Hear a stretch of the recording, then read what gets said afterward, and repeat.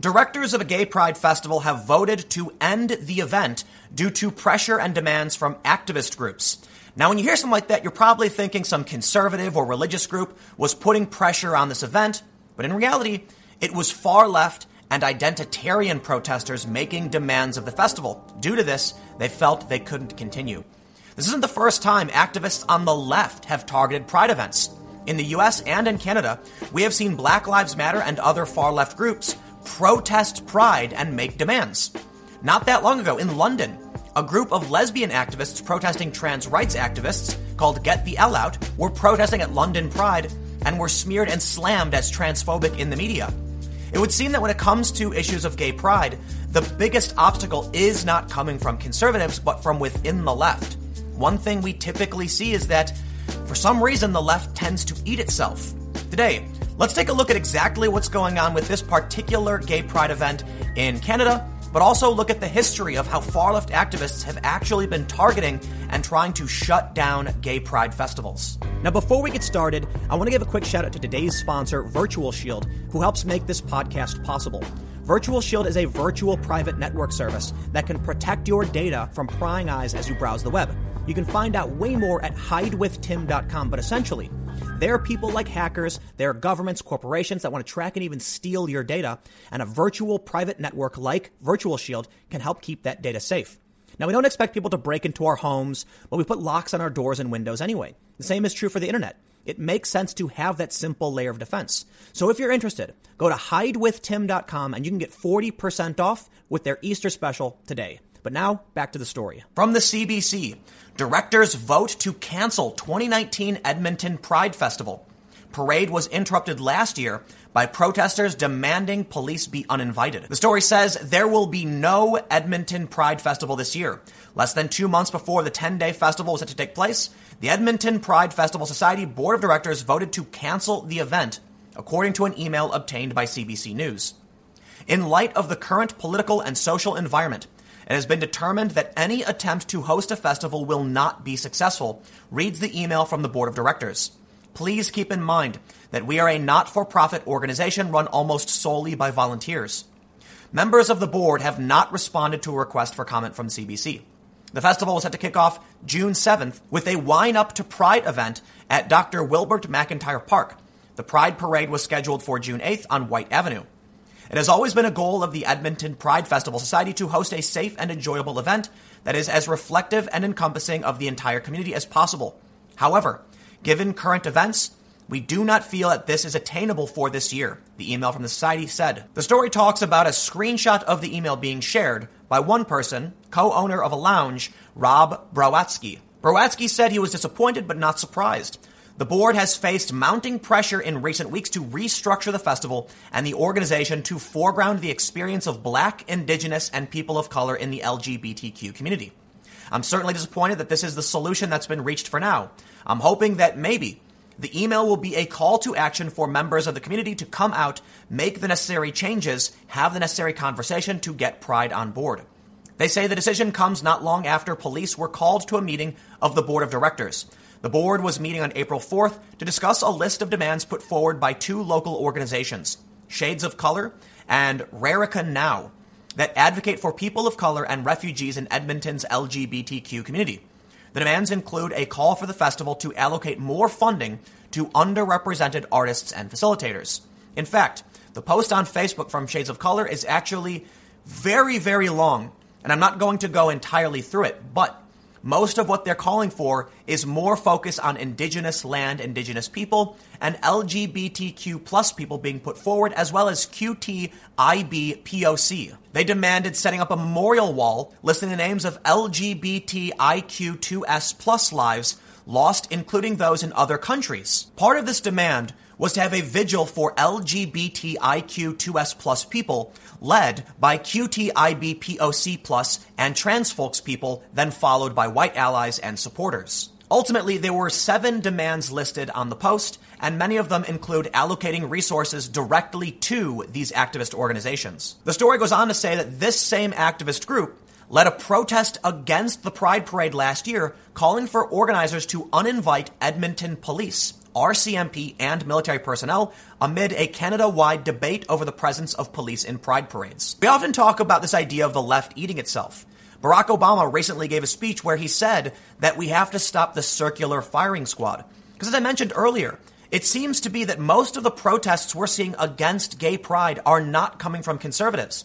As they brought up in the first story, these same activists were protesting a police and military presence, and we've seen this same phenomenon in the US and across Canada in the past. This story from June 25th, 2017, Black Lives Matter Toronto makes surprise appearance at Pride Parade. The group issued a statement saying that its protest last year, which resulted in a controversial ban on uniformed police in this year's parade, had made Pride more inclusive.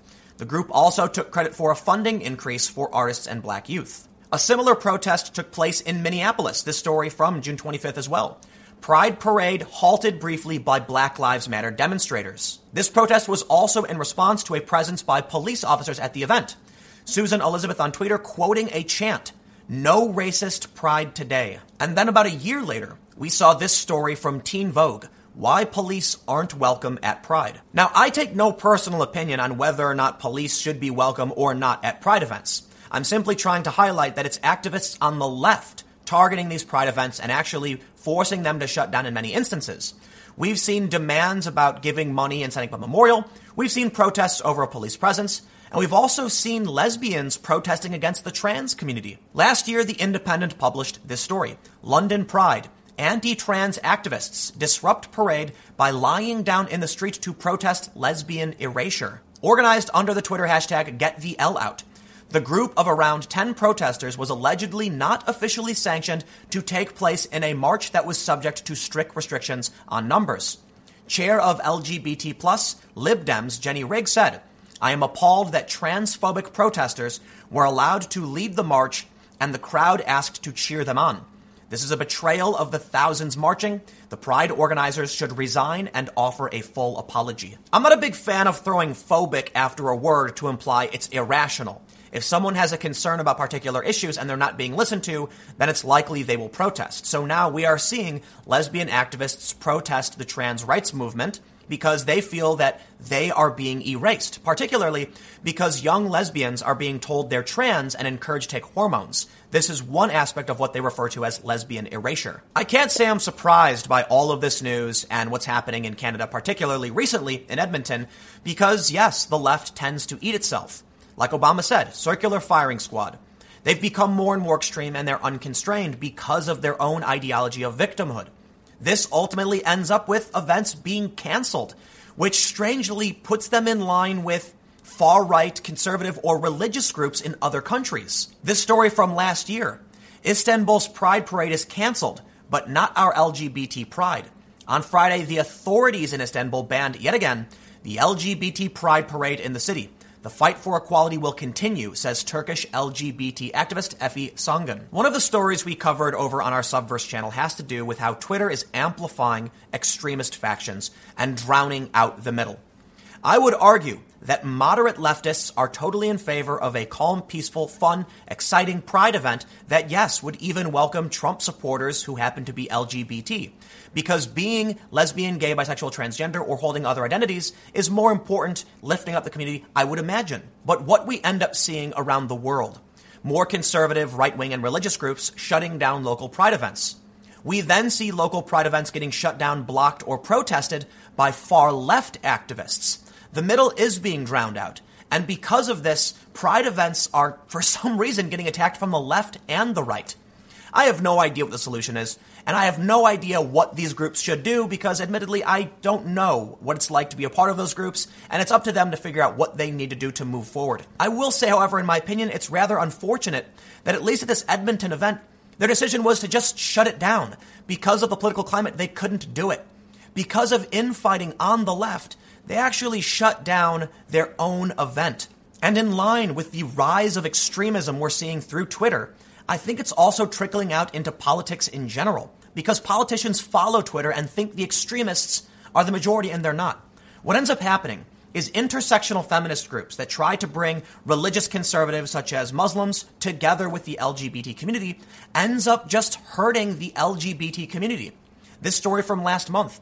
LGBT lessons row. More Birmingham schools stop classes. It started with one school in Parkfield in the UK, where Muslim families said they should not be teaching kids about LGBT issues. But it spread from there, and now more schools are being shut down. What's strange to me is the lack of outcry from progressives. Now, there absolutely are progressives outraged by this and demanding that the lessons resume. But it's absolutely not the same like we're seeing in Edmonton. This group made a massive demand. They were calling for cash. They wanted to be front and centered. They wanted to lead the event.